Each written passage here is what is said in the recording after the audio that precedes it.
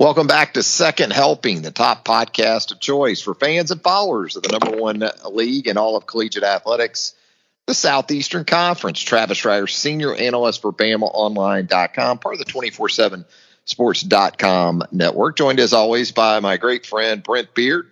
Brent, of course, a longtime college football analyst, most recently with First Coast News in Jacksonville, Florida, and also a longtime voter in the race for the top individual award in college athletics, the Heisman Trophy. Brent, a busy Thursday night in our wake as the opening round of the 2022 NFL Draft unfolds over in Las Vegas, Nevada.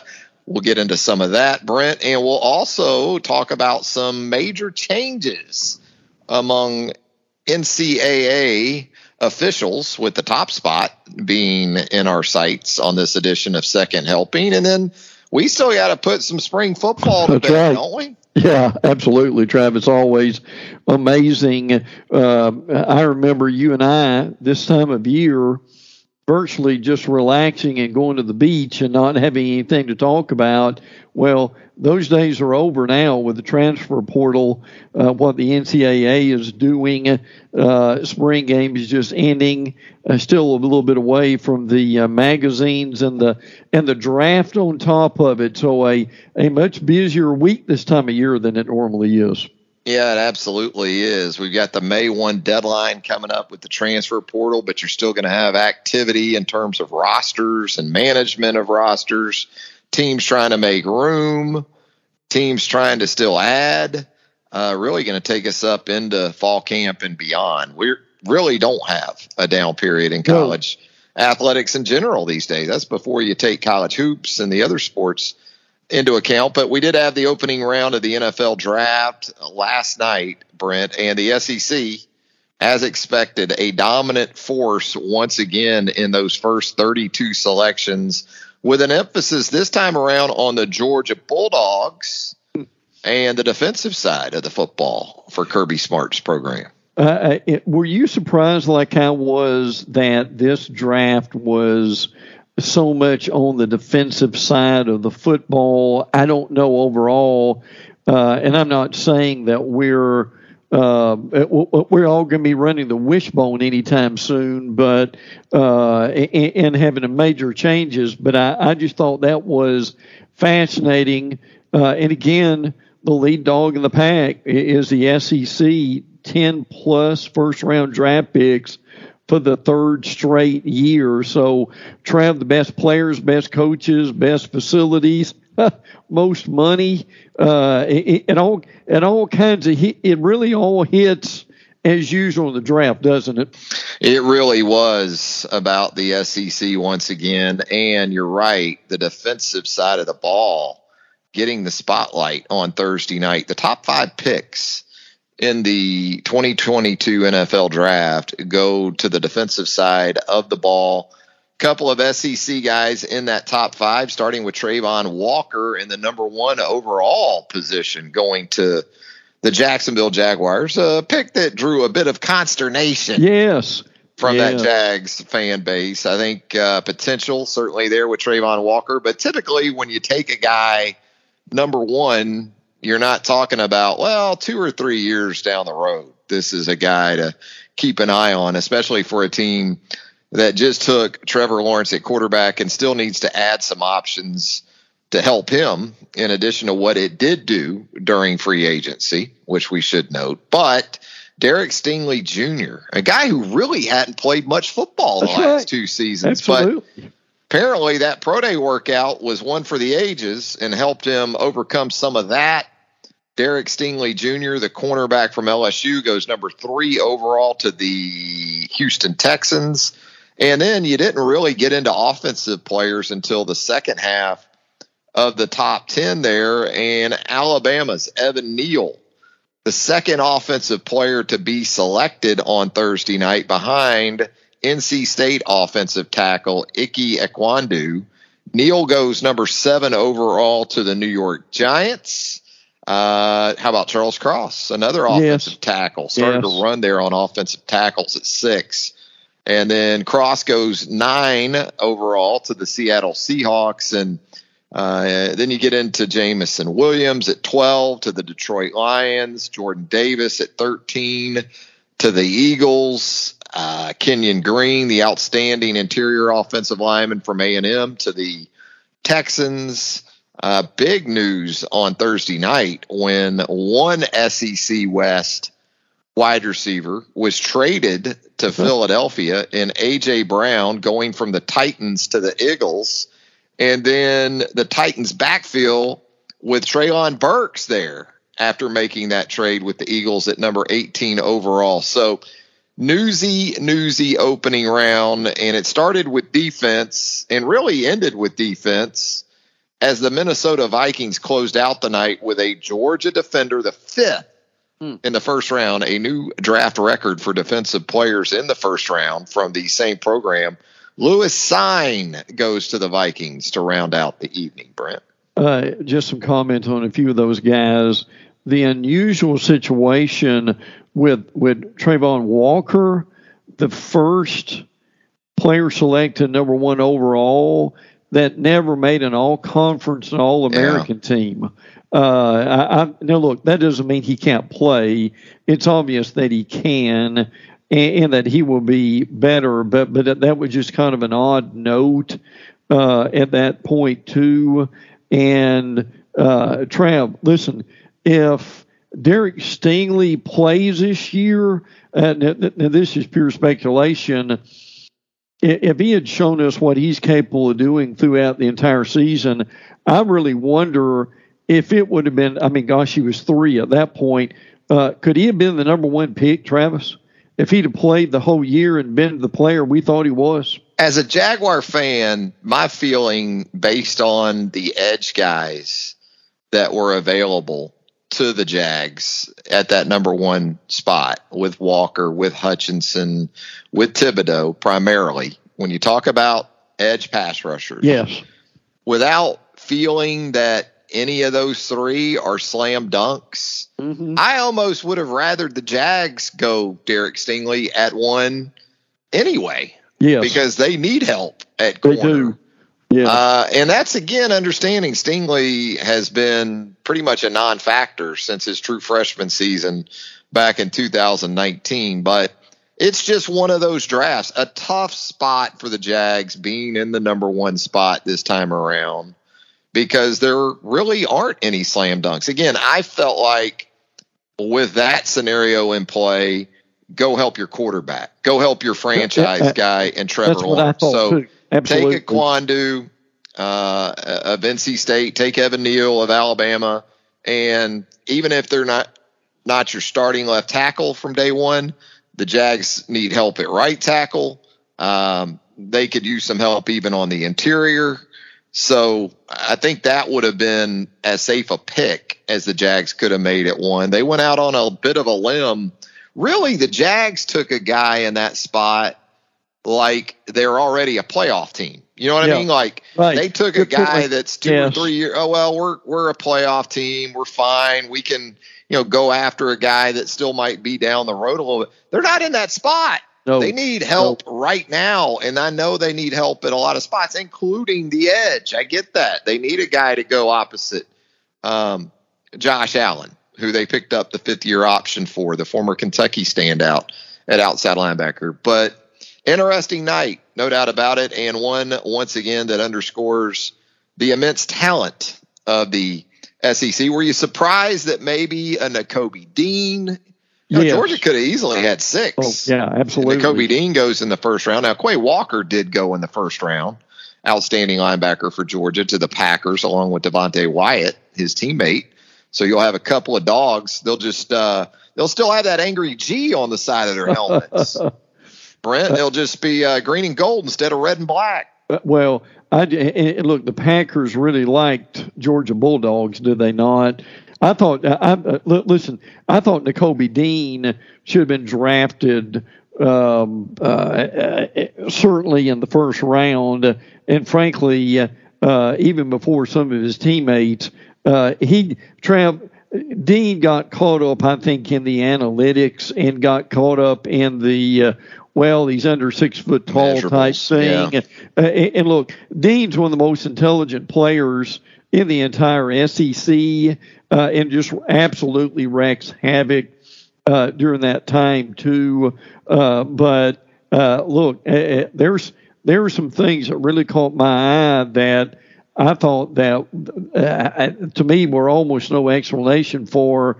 I mean, and I understand him being hurt, but the situation with Jameson Williams being drafted where he was at 12, and then to me, maybe the steal of the first round was Treylon Burks. I thought, listen, those were the 2 best wide receivers in the draft, in my opinion. And look, I'm with you. I thought Jacksonville, without dominating Jacksonville talk here, should have gotten Evan Neal or Charles Cross. And look, Trev, has there been a quieter number 9 top 10 pick than Cross? Mike Leach said the whole year long, this guy's a top 10 pick. Well, Leach is not just the mad scientist. He was right. I mean, Evan Neal deservedly got a lot of attention, but Trev, I'm not sure Charles Cross didn't deserve more than what he did. I mean, some of these, we're at the point now to where some of these offensive tackles, Trev, they can run with safeties and almost run with wide receivers now. It's unbelievable, isn't it? Yeah, and Cross was a known guy, even headed to Mississippi State. He was 5-star variety. Yeah. Coming out of the high school ranks, like an Evan Neal, who, of course, made his way from IMG to Alabama. So, yeah, heavy influence of SEC guys in the opening round, anticipating more of that on Friday night as we get closer to the middle rounds, into the second round and beyond on Friday night. And that's when you expect to hear from the likes of Nakobe Dean. You expect to hear perhaps from Matt Corral. Just one quarterback in the first round on Thursday night. And so Matt Corral still out there, John Mechie, Christian Harris, Roger McCreary from Auburn, still a lot of SEC guys available. And the amazing thing is, last night was the first time in the common draft era that no running backs or tight ends were selected in the first round. Yeah, Trey McBride, it sounds like, from Colorado State, will have his name called pretty quickly probably on Friday. And you're right. That's really round 2 is where it really starts for running backs, especially these days. It's exceedingly difficult to make your way into the first round as a back in this era of football. So we look forward to the continuation of the 2022 NFL Draft. Meanwhile, we put to bed completely at this point, Brent, spring football in the SEC for the 2022 offseason. And over the weekend, last weekend, we had spring games at LSU and Ole Miss. And as we have talked about really over the last 6 to 8 weeks, quarterback competition highlighted. It looked like, to me, Garrett Nussmeier did some really nice things in Baton Rouge. And then perhaps when you look in Oxford, it wasn't the USC transfer, perhaps, that was as promising as it was the old standby, the previous backup, I guess, to Matt Corral in Luke Altmaier. We've talked for quite a while that Altmaier really, and obviously again in the Sugar Bowl against Baylor, he had one hand tied behind his back almost with that Baylor defense and the injuries they had on the Ole Miss offensive line, but he really did look good. There's no doubt. And Michael Trigg coming over from USC, the tight end, Jackson Dart in there too. Still a pretty good problem from when Lane Kiffin. Dart was 11 of 30 for 166. Altmaier was 9 of 22 for 182 also. And your point with the LSU quarterbacks, Brennan 11 of 17 for 99, Nussmeier 9 of 16 for 136.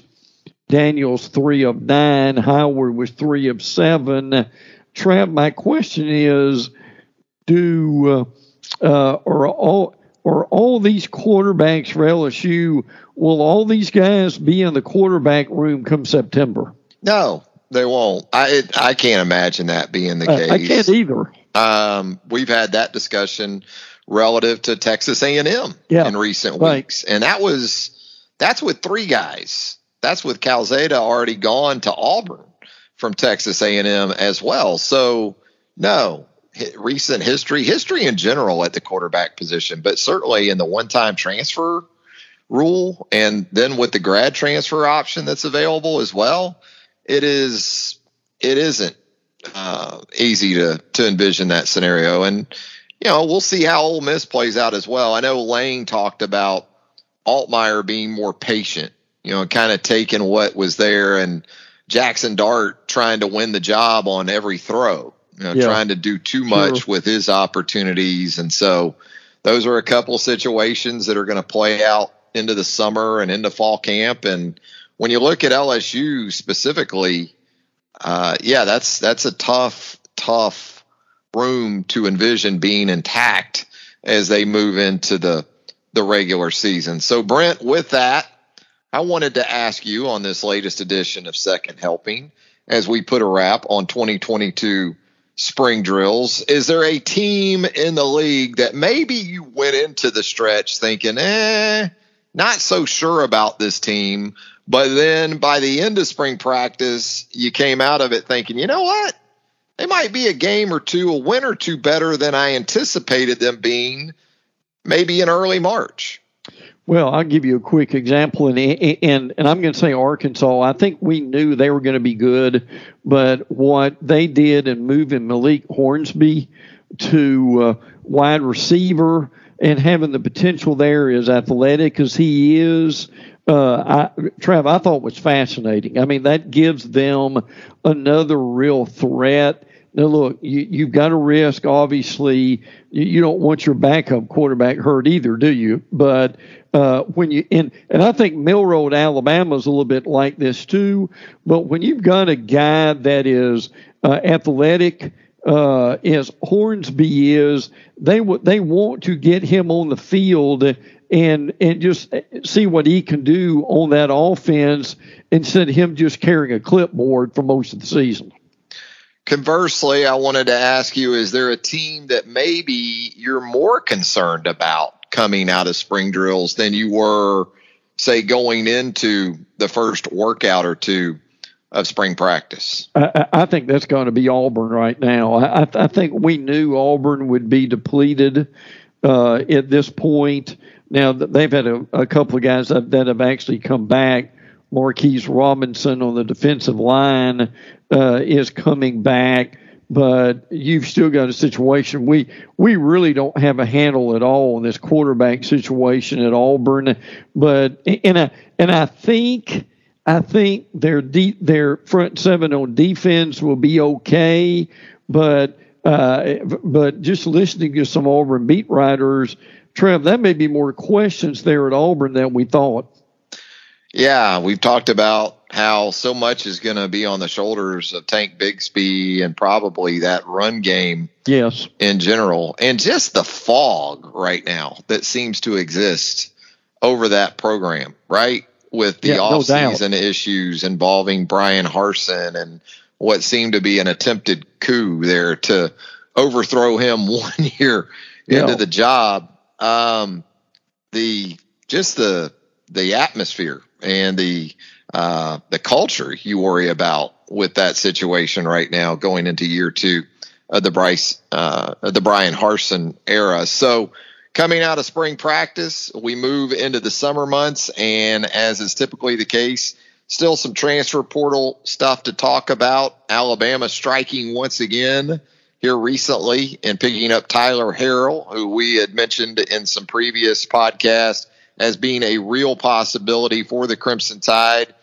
I guess that's where we're at in terms of roster management at this point, Brent, trying to figure out here in the final few days before that May 1 deadline who exactly is going to go into the portal and who still might land on some rosters around the SEC before we get to fall camp?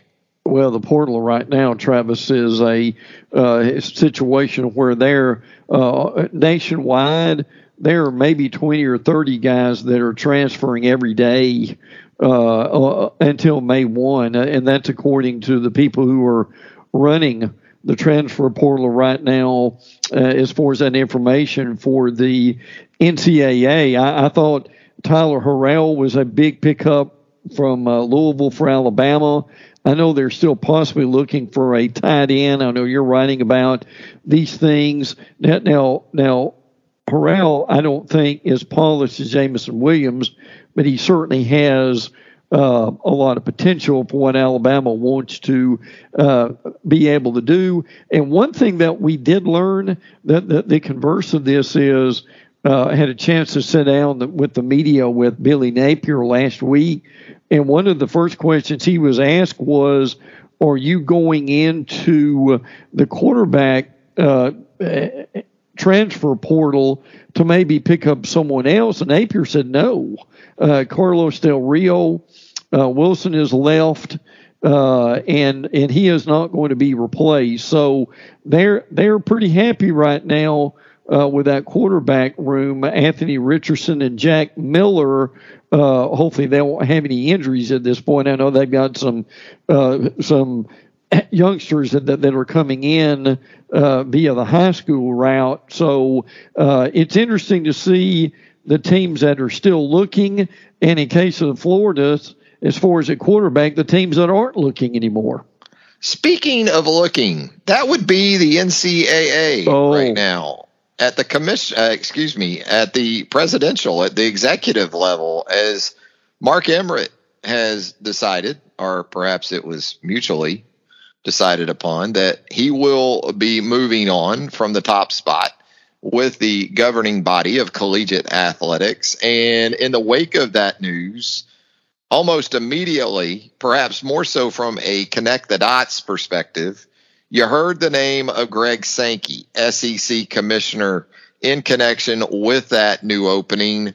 Brent, what has been the reaction from Sankey and maybe some others as we delve into this new era of the NCAA, which, as we know, could very well involve what is essentially a blow up and a transformation, I guess, as it's being described? I think you're hearing that from a lot of different athletic directors and a lot of different officials on the record and also off the record. Sankey made it very clear that he does not want the job.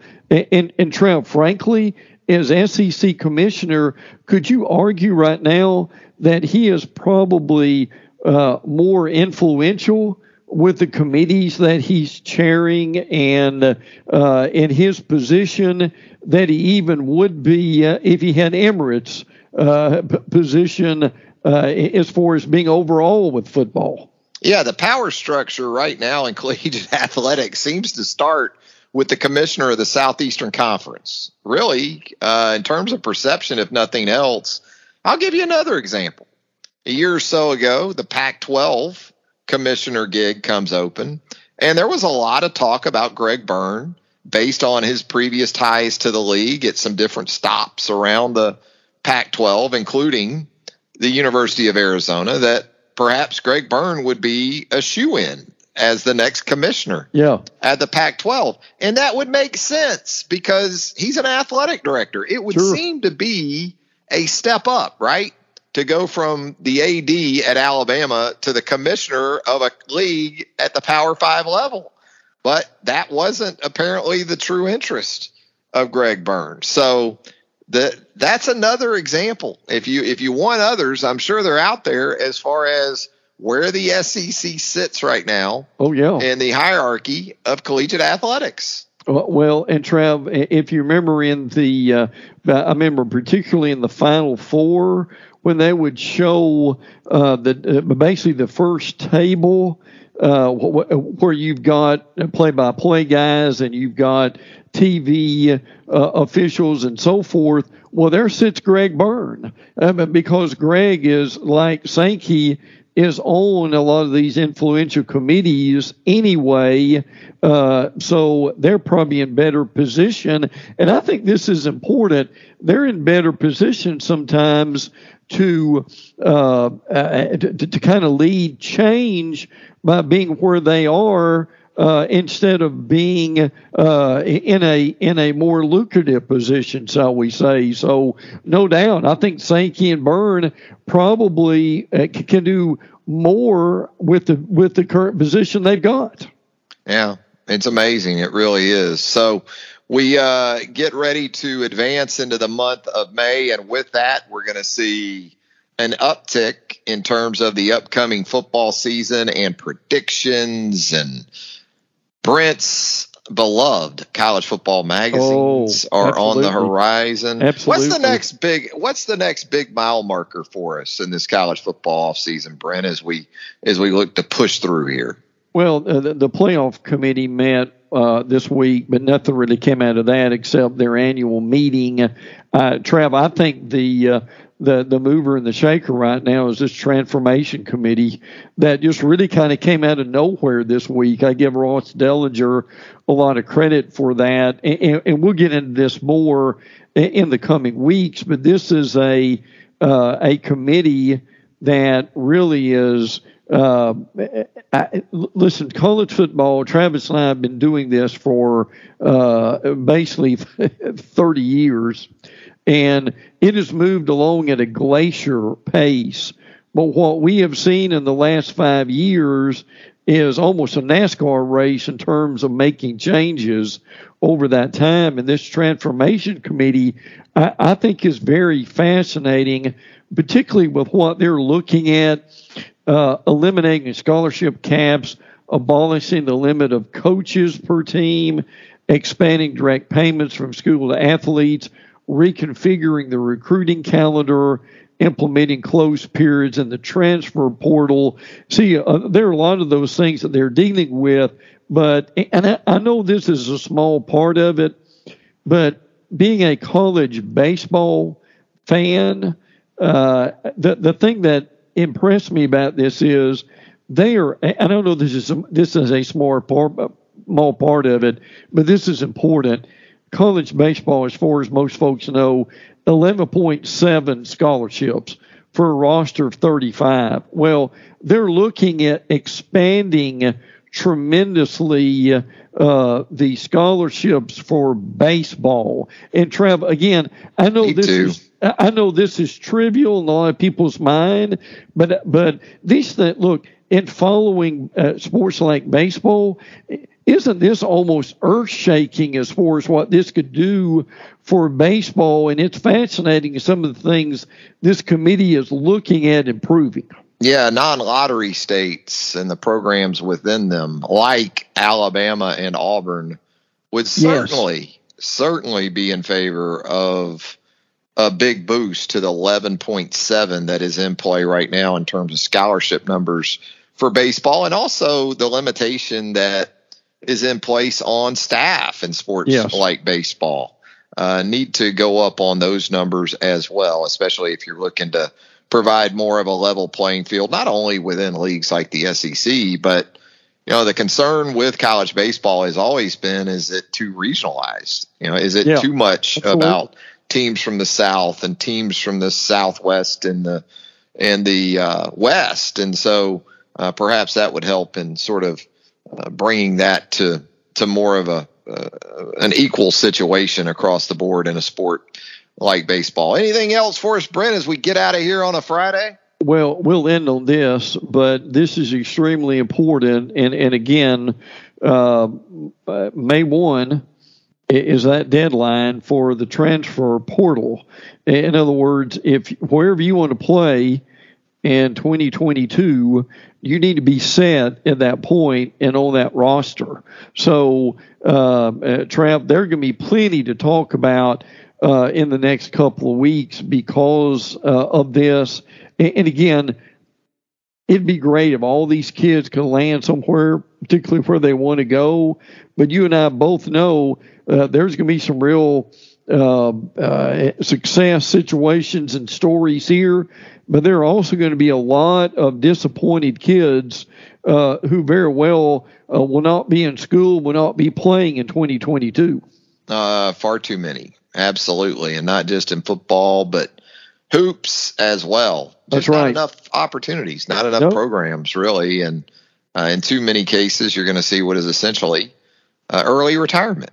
Yeah. That's going to come about as a result of some of these decisions. So, yeah, transfer portal will continue to rock. You've got the deadline to get into the portal. You'll still have some movement throughout the summer from a roster perspective, and we're going to cover all that for you right here on Second Helping. If you haven't already, how about a subscription to the Second Helping podcast? Simple as a click or two. And if you'd leave us a rating and a review, we would greatly appreciate that as well. Well, Brent, hope you have a great weekend, my man. We'll do it again real soon. Look forward to it, bud. Take care. For Brent Beard, Travis Schreier, thanking you once again for joining us here on Second Helping. Until next time, so long, everybody.